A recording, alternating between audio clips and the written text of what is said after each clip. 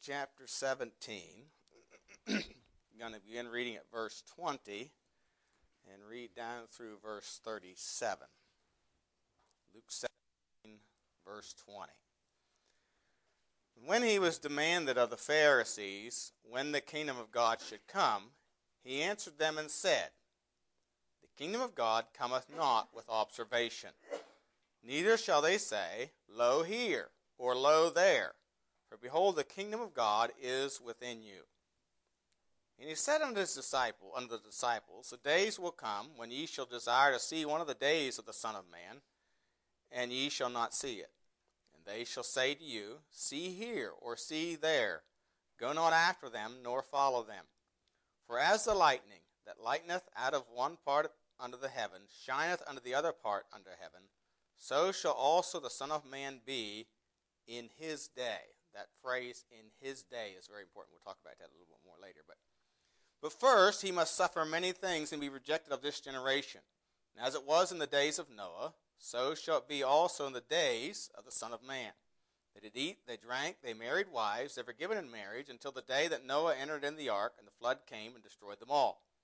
Likewise also, as it was in the days of Lot, they did eat, they drank, they bought, they sold, they planted, they builded. The same day that Lot went out of Sodom, it rained fire and brimstone from heaven and destroyed them all. Even thus shall it be in the day when the Son of Man is revealed. In that day, he which shall be upon the housetop, and his stuff in the house, let him not come down to take it away. And he that is in the field, let him likewise not return back. Remember Lot's wife. Whosoever shall seek to save his life shall lose it, and whosoever shall lose his life shall preserve it. Lot's wife sought to save her life by going back to Sodom. Anyway, I tell you, in that night there shall be two men in one bed. The one shall be taken, the other shall be left. Two women shall be grinding together. The one shall be taken, the other left. Two men shall be in the field. The one shall be taken, the other left. And they answered and said unto him, Where, Lord? And he said unto them, Wheresoever the body is, thither will the eagles be gathered together. The title of the message this morning is, When the King Should Come into His Kingdom. Let's pray. Heavenly Father, we do thank you again for the opportunity we have to gather around your word today. Thank you, Father, for that we can have the preserved word of God, that we can study and show ourselves approved unto God, a workman that needeth not to be ashamed. So, Lord, I pray that as we look into your word today, that we'd rightly divide it, that we would understand your word, and we'd not be ashamed to proclaim it to a lost and dying world. Speak to our hearts. Where conviction is needed, I pray that you bring conviction. And where repentance is needed, I pray that you bring repentance and faith in Christ. We do pray in Jesus' name. Amen. Probably one of the most prominent things on the minds of the Jews during Jesus' time on earth was the coming of the king in his kingdom. It was not only a question, as is spoken of here, demanded of the Pharisees, but it was also a question of the disciples. The disciples often talk about it, and they talked about who would be the greatest in the kingdom. And when's your kingdom coming? They always are asking questions like this. After all, they were in bondage to Rome, and they were looking for that kingdom that was promised in the Old Testament scriptures. In Luke 19:11, for example, it says, And as they heard these things, he added and spake a parable because he was nigh to Jerusalem, because they thought that the kingdom of God should immediately appear. In other words, they were looking for that visible aspect of the kingdom. Now, the kingdom of God, and we've talked about this a little bit before, the kingdom of God is the rule of God and the extent of that rule. It has several aspects or phases. It was already present in New Testament times. Notice Jesus says the kingdom of God is within you. Now the word there, within you, in verse 21 means in the midst of you. It wasn't, when he was speaking this to the Pharisees, answering them, they weren't in the kingdom of God. But he said what within you means in the midst of you. So it was already present and remains as such today. You and I, if we are saved, are in the kingdom of God. But there will come a day where it'll enter a different phase, which is yet future, and we'll see that here further on, when Christ will rule and reign in a kingdom, in the kingdom, not in a kingdom, in the kingdom on earth. And it will be visible kingdom, like we think of kingdoms. So, and of course, this kingdom has to be is entered by choice. So I want to look at several things about this today. First of all, the kingdom of God is a present reality. Again, verse 21 says, neither say they, lo here or lo there, for behold, the kingdom of God is within you. Or in other words, it is in the midst of you. In Luke alone, and of course Matthew speaks a lot, uses the words or the terminology kingdom of heaven, which refers to the same thing. But in Luke alone, in Luke 9:11, Jesus says, and the people, when they knew it, followed him, and he received them and spake unto them the kingdom of God, and healed them that had need of healing. Chapter 10, verse 9. And heal the sick that are therein, and say unto them, the kingdom of God is come nigh unto you. So again, it's talking about something that is present. Chapter 11, verse 20. But if I with the finger of God cast out devils, know about the kingdom of God is come upon you. And then in Colossians chapter 1, verses 13 and 14, Paul, writing to the church of Colossae, said, who hath delivered us from the power of darkness, has translated us into the kingdom of his dear Son, in whom we have redemption through his blood, even of the forgiveness of sins. So the kingdom of God is present. It was present in Jesus' day, and it's present now. And those who are saved are in that kingdom. It's just not observable now. Now, it's not something you perceive with the eye, so to speak. But it is present. It is a reality at this very moment.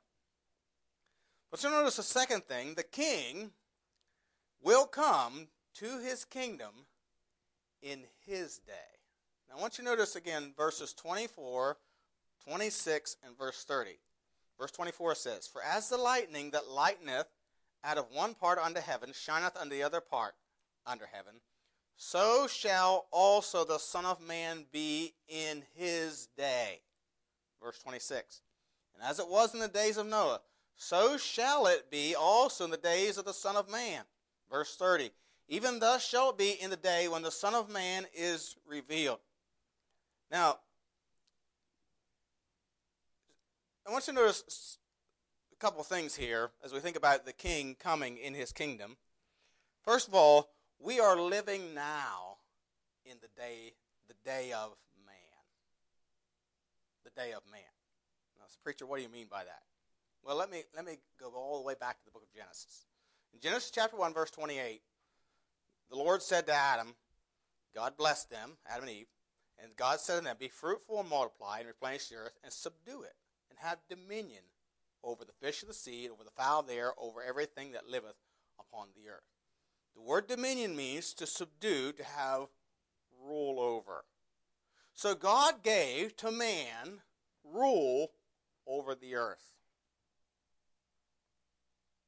He gave man rule over the earth, to have dominion. He was to rule the earth under God's direction and God's authority. But history is one sad story from the Garden of Eden to the present of the fact that man has rebelled against God's authority and has submitted himself to the authority of Satan and given that authority or that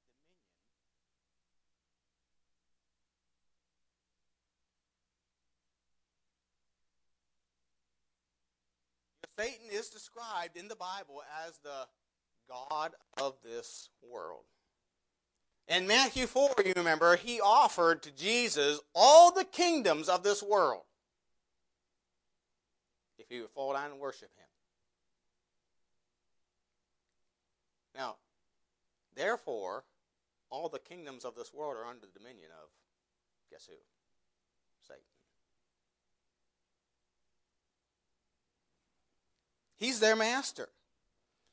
And so, really, the reality of it is, we are living in the day of man. God has given man dominion over the earth, and he has become a slave, or made Satan his master by his own choice. And of course, it began with Adam, and through generations it proceeded with a wickedness until violence soon covered the earth. Genesis chapter 6 verse 5 says, "And God saw the wickedness of man was great in the earth, and that every imagination of the thoughts of his heart was only evil continually." Genesis 6:11 says, "The earth also was corrupt before God, and the earth was filled with violence." It was filled with violence. It was everywhere. Why? Because man rejected God's authority and submitted himself to the devil of his own choosing. It was so bad that God had to step in and press the restart button. Noah found grace in the eyes of the Lord. With the worldwide flood, God judged man's wickedness and destroyed all but Noah and his family. And then again, the man began to multiply. And again, man began to rebel. They built a tower to reach heaven. So God confounded the languages, Genesis chapter 11, and scattered them all over the earth. Then God chose a man, Abraham. Abraham believed God. And Abraham, a man, a family, a nation, and they were to be witnesses for him in the earth. Isaiah 43:10 says, "Ye are my witnesses, saith Lord, my servant, whom I have chosen, that ye may know and believe me, and understand that I am he. Before me there was no God formed, neither shall there be after me." So he chose a nation, a family, but that family, that nation, Israel, his chosen, rejected him. Again, they apostatized. They were given over to the subjection of the Gentiles, carried off to Babylon, to be subjected to Gentile dominion till the times of the Gentiles be fulfilled. Luke 21:24 talks about till the time, in fact, over there, look, Luke 21:24. This is important as we think about this. Luke 21:24 says, "And they shall fall by the edge of the sword, and shall be led away captive unto all nations. And Jerusalem shall be trodden down of the Gentiles until the times of the Gentiles be fulfilled." You see, the times of the Gentiles refers to the period of time that the Gentiles have dominion over the land of Israel. And that began with Babylon and Nebuchadnezzar. And it will end when Christ takes rule and reign in the millennium. You say, well, Israel's back in the land. But they're not really. They really don't have full control or full dominion of their land. They don't even have all of it that they've been promised.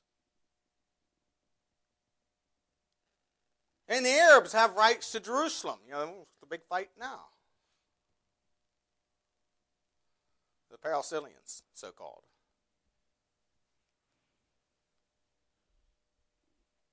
See, of course, their rejection of God and his rule over them culminated in crucifying their Messiah, their coming king.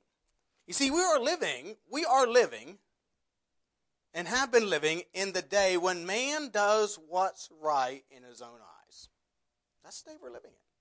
God has given man dominion over the earth. He's given him the freedom to choose, and man has chosen to reject the Lord. So we're really living in the day of man. But our passage here, Jesus says that he talks about the day of the Son of Man, or the days of the Son of Man. Now, again, look at these verses. In verse 24, "For as the lightning that lighteneth out of the one part unto heaven, shineth unto the other part unto heaven, so shall also the Son of Man be in his day." Verse 26, "And as it was in the days of Noah, so shall it be also in the days of the Son of Man." Verse 30, "Even thus shall it be in the day when the Son of Man is revealed." Now, each of these verses have a phrase sort of like this: shall it be, or so shall it be. What tense is that? It's future tense. It's future tense. So this is talking about a different aspect or a different phase of the kingdom of God. It refers to when God begins to directly judge the world in righteousness. And it'll begin with the rapture. Acts 17:31 says this, because he hath appointed a day in the which he will judge the world in righteousness by that man whom he hath ordained, whereof he hath given assurance unto all men, in that he raised him from the dead.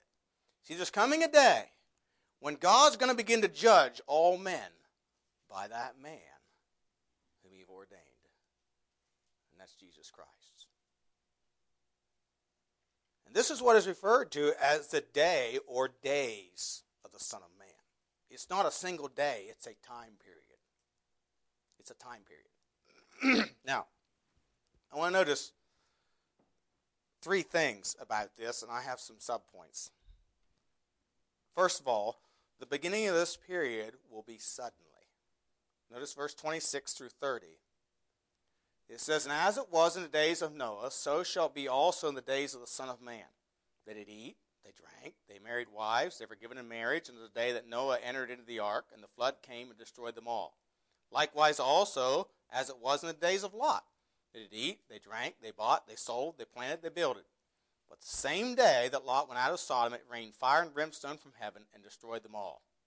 Even thus shall it be in the day when the Son of Man is revealed.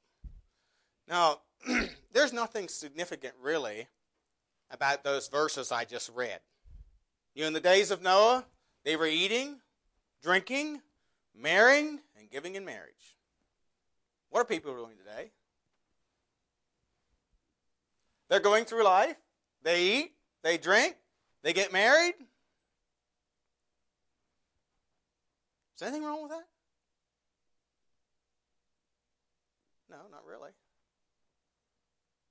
That's what they were doing at Sodom. And of course, a lot of other things. But as you think about the context in which this is written and the time periods it's describing here, they were living life under the sun, not giving consideration to eternity or the future or what God had in store or what's God's purpose in life. They were just going through life, living life under the sun, living in pleasure while they lived, giving no thoughts or consideration to someday we might have to give an account to our Creator, to our God. And so they're just going through life as usual, doing as one pleases, living life under the sun and pleasure. Until, just like that, everything changed. 1 Thessalonians 5:2-3 says, for yourselves know perfectly, the day of the Lord so cometh as a thief in the night. When they shall say, peace and safety, then sudden destruction cometh upon them as travail upon a woman with child, and they shall not escape. Matthew 25:13, watch therefore, for ye know neither the day nor the hour wherein the Son of Man cometh. You see, this period is going to begin suddenly. It can happen at any time. We live in a world that talks a lot about peace. But I'm telling you, start doing a little research of what's going on in the world, and there is no peace in the world.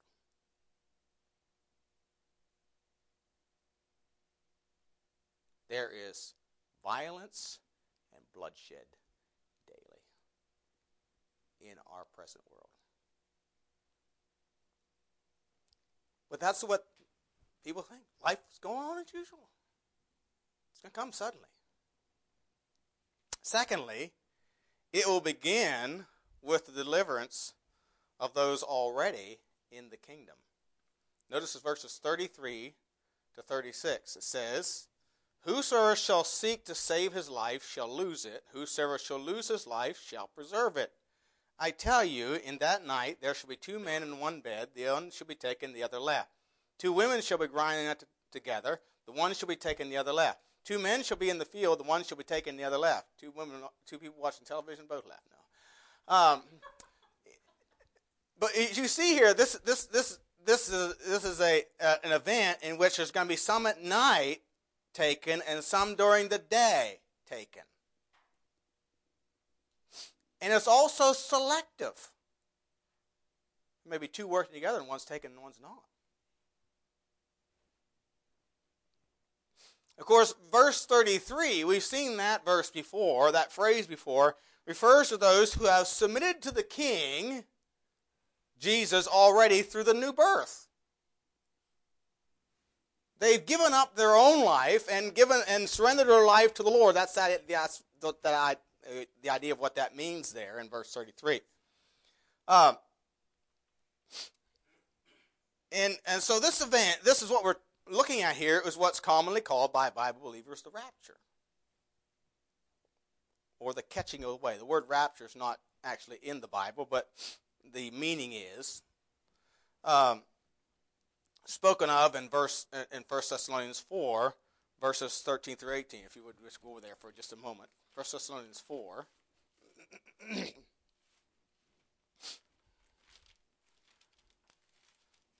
13 through 18. But I would not have you to be ignorant, brethren, concerning them which are asleep, to sorrow not, even as others have no hope. For if we believe that Jesus died and rose again, even so them also which sleep in Jesus will God bring with him. With this we say unto you by the word of the Lord, that we which are alive and remain unto the coming of the Lord should not prevent, that means go before, not prevent them which are asleep. For the Lord himself shall descend from heaven with a shout, with the voice of the archangel, with the trump of God, and the dead in Christ shall rise first. Then we which are alive and remain shall be caught up. And that's the word rapture. It means catching away or seizing away. It's kind of the idea of seizing away. We'll be caught up together with them in the clouds to meet the Lord in the air, and so shall we ever be with the Lord. Wherefore comfort one another with these words. And the word taken here in verse in our passage, in verse 34, 35, and 36, the word taken means, again, one to be let off as a prisoner, or to take one away, to take with one in order to carry away. So the same idea of catching or seizing away. God is going to catch us out. He's going to deliver us from this present evil world. He's going to carry us off by force, if you will. Now, you say, well, why does he have to do that? Well, we live in enemy territory, remember. This is the devil's domain. He's the prince of this world. He's the God of this world. And 1 Thessalonians 5:9 says, God hath not appointed us to wrath, but to obtain salvation by our Lord Jesus Christ. And when the Son of Man is revealed, immediately, the first thing that's going to happen is we're going to be delivered from this present evil world, and then God is going to pour out his judgment on wickedness of men. And what's commonly called the tribulation, described in Revelation 6 through 19. So the beginning of this period will be suddenly. It will begin with the deliverance of those already in the kingdom, those who are saved. And then a third thing we see here is, though it will come suddenly, it will be known worldwide. Now, it's going to be a surprise to the world, but it's going to be known worldwide. Notice verse 24. For as the lightning that lighteneth out of the one part unto heaven shineth unto the other part unto heaven, so shall also the Son of Man be in his day. So it's going to be known worldwide. Now, many people believe that with the disappearance of all the saved people, going up in the rapture, everyone will know the Lord is coming, and many will prepare.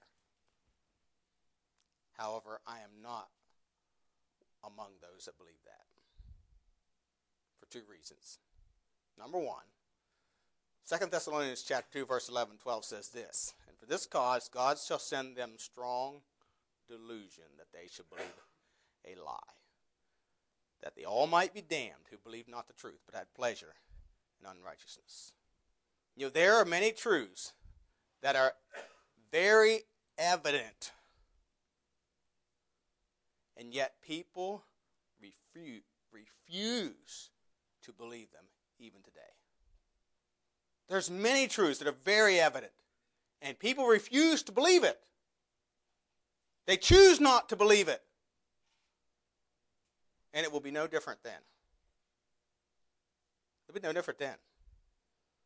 The liberals will explain away the rapture. People know they have sinful habits are ruining their lives, yet they continue in them. Why? Because they will not have this man to rule over them. That's the bottom line. They will not have God ruling in their lives. You know, what did Abraham tell the rich man in hell? Even if they see a miracle, even if they see one rose from the dead, they will not believe because they don't believe the word of God. Hey, if they don't believe the word of God today, they won't believe though people they may know all of a sudden disappear and there's no explanation. They won't. The God of this world has blinded the minds of them that believe not, lest the light of the glorious gospel should shine unto them. Secondly, the second reason I don't believe that is because I don't think there's as many people going to go up in rapture as some people think. You know, you'll see sometimes on some of these papers, you might see millions or billions missing. And they're referring to what's called in the Bible the rapture. Well, I don't know how many there's going to be, but I don't think there's going to be as many as a lot of people think. Matthew 7 tells us there's few that enter the straight gate. Few. And the minority of people who think they may be saved live with little or no regard for God or His Word. And to me, that puts a big question mark over their salvation. So, it'll come suddenly, but it will be known worldwide. Because this judgment is going to be a time of judgment and righteousness, where God is going to begin to judge the world by that man whom He hath ordained, the Lord Jesus Christ. You know, Jesus made some interesting statements. In Luke chapter 11, verses 50 and 51, He said, the blood of all the prophets, which was shed from the foundation of the world, may be required of this generation. From the blood of Abel unto the blood of Zacharias, which perished between the altar and the temple. Verily I say unto you, it shall be required of this generation. In other words, He was saying that is, of this time period. It's going to be required of this time period. I believe that's the time period we're living in. The judgment is of this time period, of the day of man. You know, one of the things that God hates is the bloodshed of innocence. He hates it. Genesis chapter 9, verses 5 and 6, He said, surely the blood of your lives will I require, at the hand of every beast will I require, at the hand of a man. At the hand of every man's brother will I require the life of man. Whosoever sheddeth man's blood, by man shall his blood be shed, for in the image of God made He man. And then in Numbers 35:33, He says to the children of Israel, so shall you not pollute the land wherein you are. For blood, it defileth the land, and the land cannot be cleansed of the blood that is shed therein, but by the blood of Him that shed it. You know, one of the reasons for the flood, the worldwide flood, was the earth was filled with violence. And to cleanse the land, God had to shed the blood or destroy all those that were shedding that blood. Now think of the bloodshed and the violence of just the past 2,000 years in our world. Start doing a little Google research, and it will astound you. How many martyrs died at the hands of the Romans when the blood flowed in the arenas while people cheered? How many martyrs died at the hands of the Antichrist popes and the Roman Catholic Church and the Inquisition? 60 million? 100 million? We don't know. Most historians say between 60 and 100 million. Albigensians were basically annihilated. A whole group of people. Baptists. The Waldensians, nearly destroyed. People of the Alps. The bloodshed of Hitler's Germany. One writer said 11 million. Or Stalin's Russia, Chairman Mao's China, North Korea, Vietnam, Cuba, estimates that communism has killed 94 million people alone. Communism alone. You know what? Much of that was done in the name of the redistribution of wealth. Something promoted by Bernie Sanders and Barack Obama and Hillary Clinton and all these kind of people.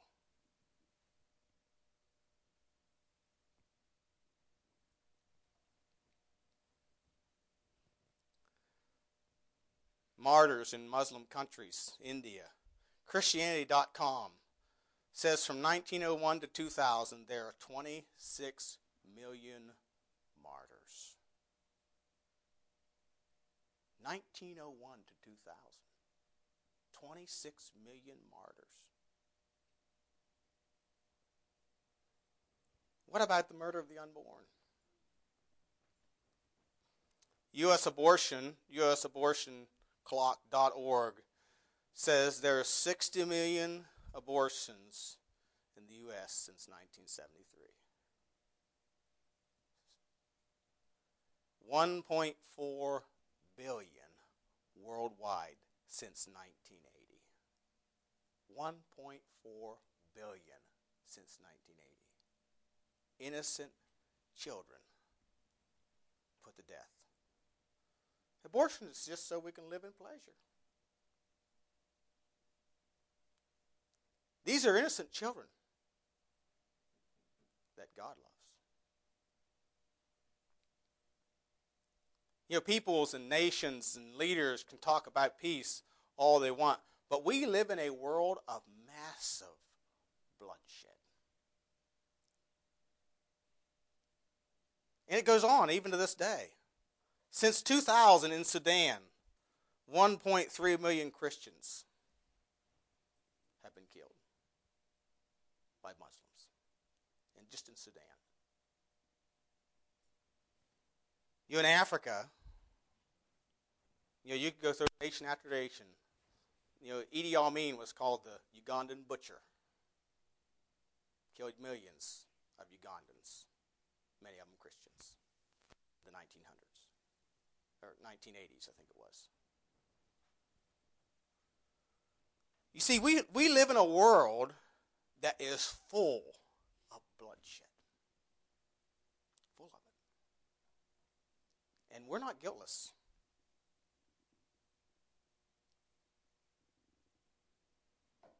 Our nation is not guiltless.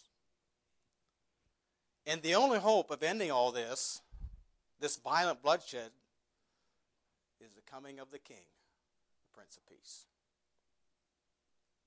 And he's going to pour out his wrath on a wicked world that has shed the blood of innocence for centuries. Go to Revelation chapter 6. Revelation chapter 6.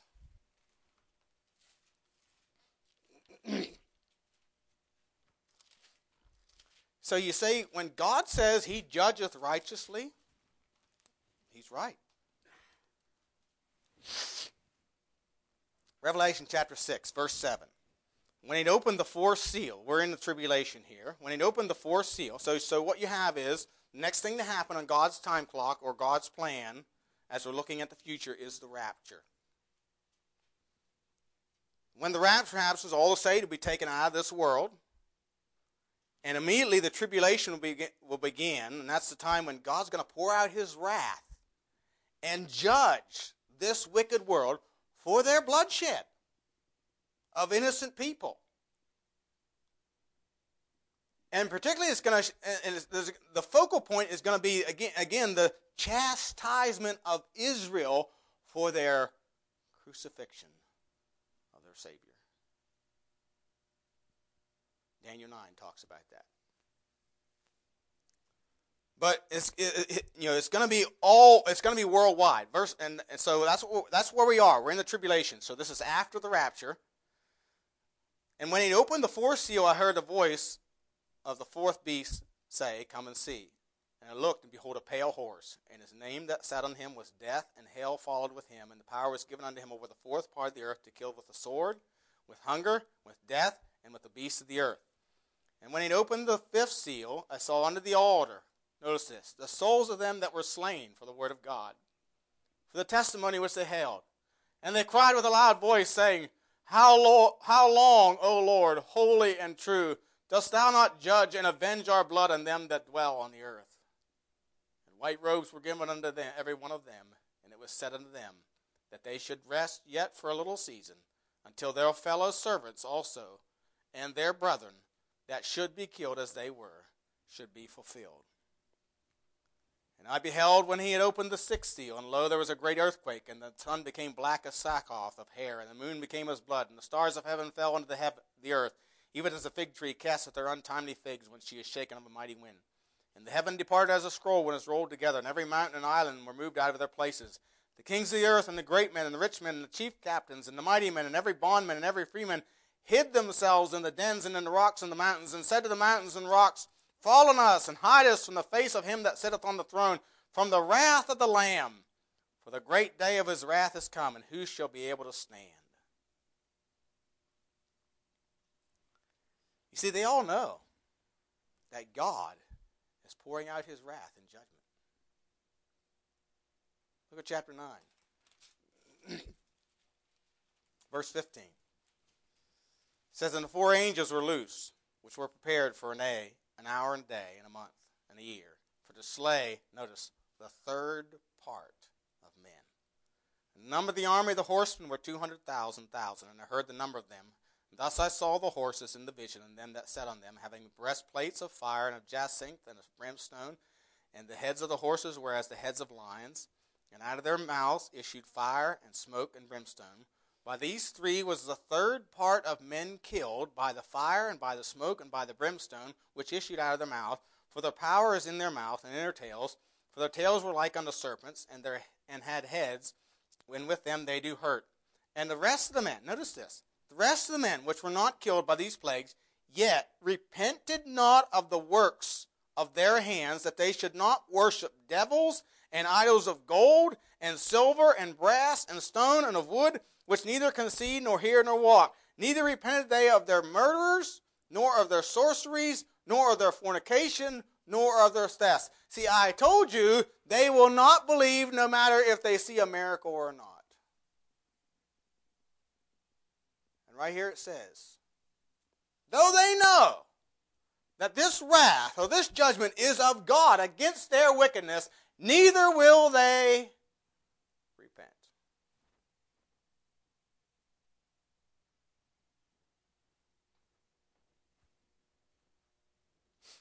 See, this is the days of the Son of Man, when he's going to judge the world in righteousness.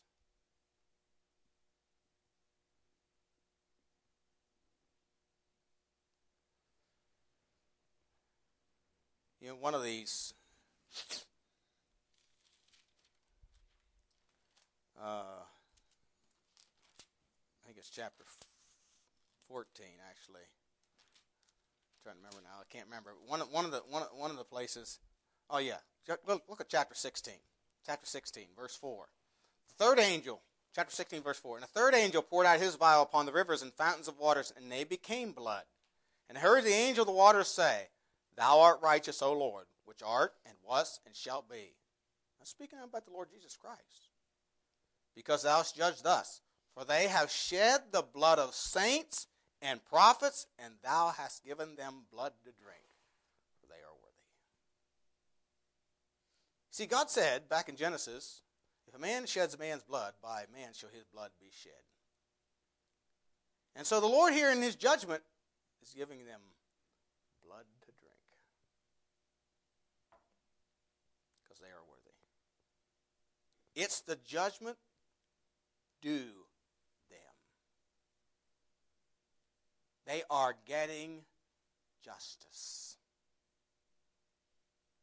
It's justice. Righteous judgment.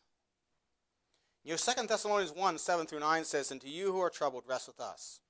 When the Lord Jesus shall be revealed from heaven with his mighty angels, in flaming fire, taking vengeance on them that know not God, and that obey not the gospel of our Lord Jesus Christ, who shall be punished with everlasting destruction from the presence of the Lord and from the glory of his power."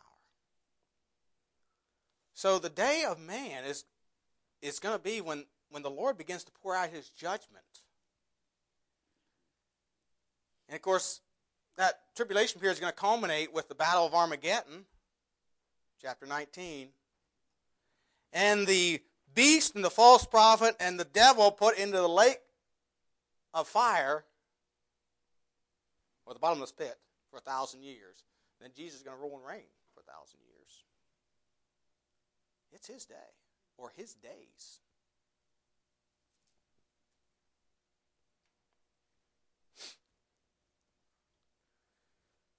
So we see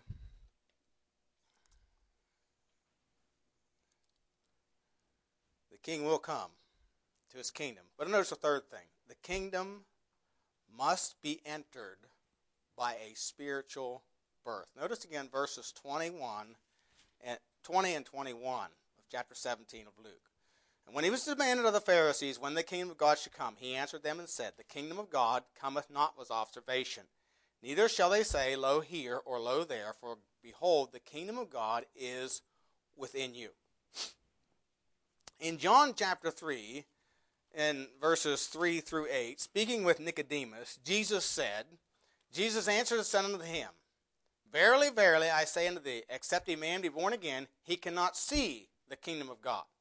Nicodemus saith unto him, How can a man be born when he is old? Can he enter the second time into his mother's womb and be born?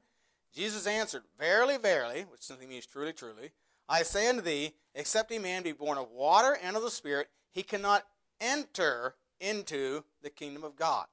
That which is born of the flesh is flesh, and that which is born of the Spirit is spirit. Marvel not that I said unto thee, Ye must be born again. The wind bloweth where it listeth, and thou hearest the sound thereof, but canst not tell whence it cometh, and whither it goeth. So is every one that is born of the Spirit. So the spiritual birth, then, is not with observation, or it's not performed or perceived by the natural eye.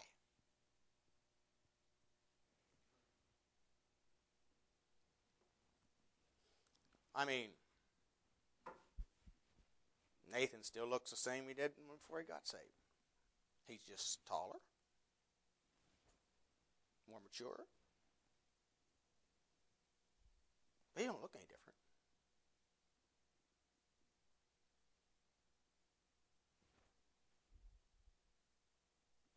Andrew looks the same as he did before he got saved.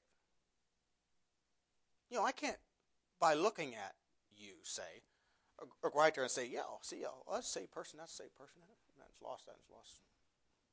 I can't tell that by looking at somebody. It's not with observation.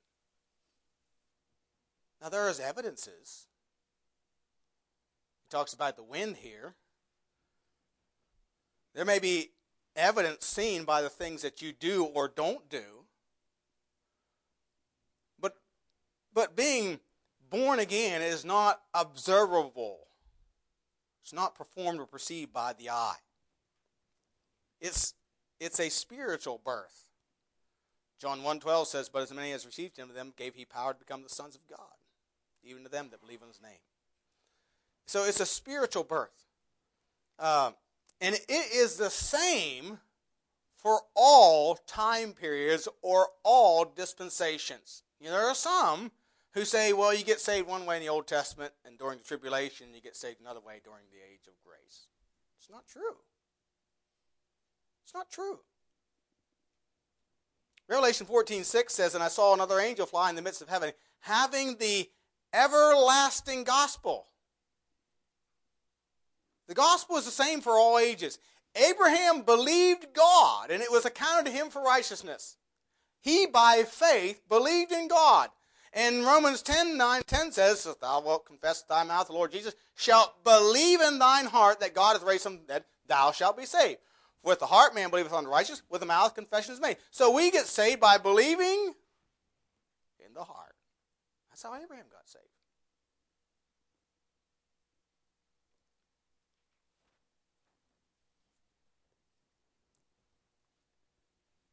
And by believing, we call it, Paul called it in Acts 20:21, repentance toward God and faith in the Lord Jesus Christ. To believe means more than just, yeah, I know.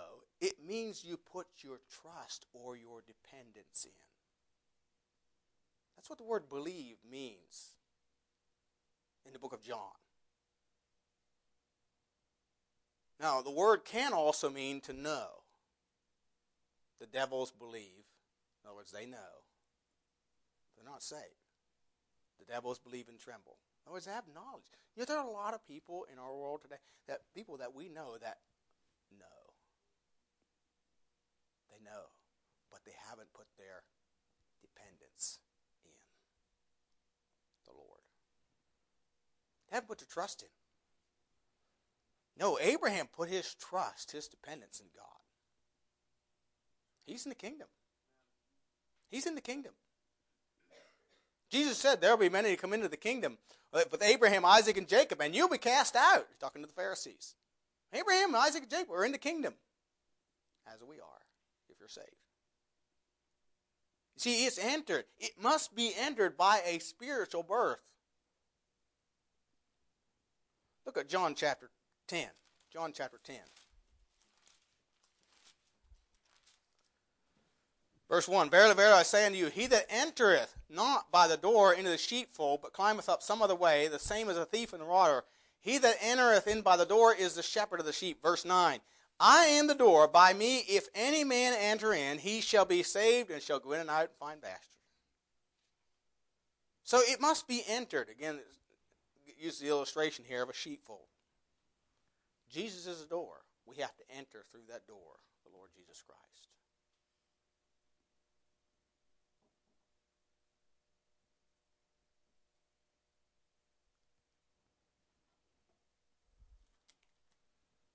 So the kingdom of God, it's here. Now, present. It's in our midst. It may be in you, or you may be in it. Maybe we should say it that way. Or it may be just like it was with the Pharisees, just in your midst. Are you in? Have you been born again? There's coming a day, and it may be soon. I believe it is.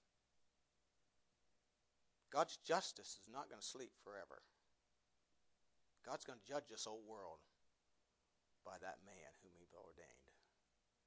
He's not going to come as a lamb. He's going to come as a lion. He's going to judge the wickedness of this world. And if you're not in the kingdom of God when He comes, you're going to be part of that judgment. And of course, you must enter it by being born again. Have you had a time when you've repented of your sin and put your faith and trust in Jesus Christ to save you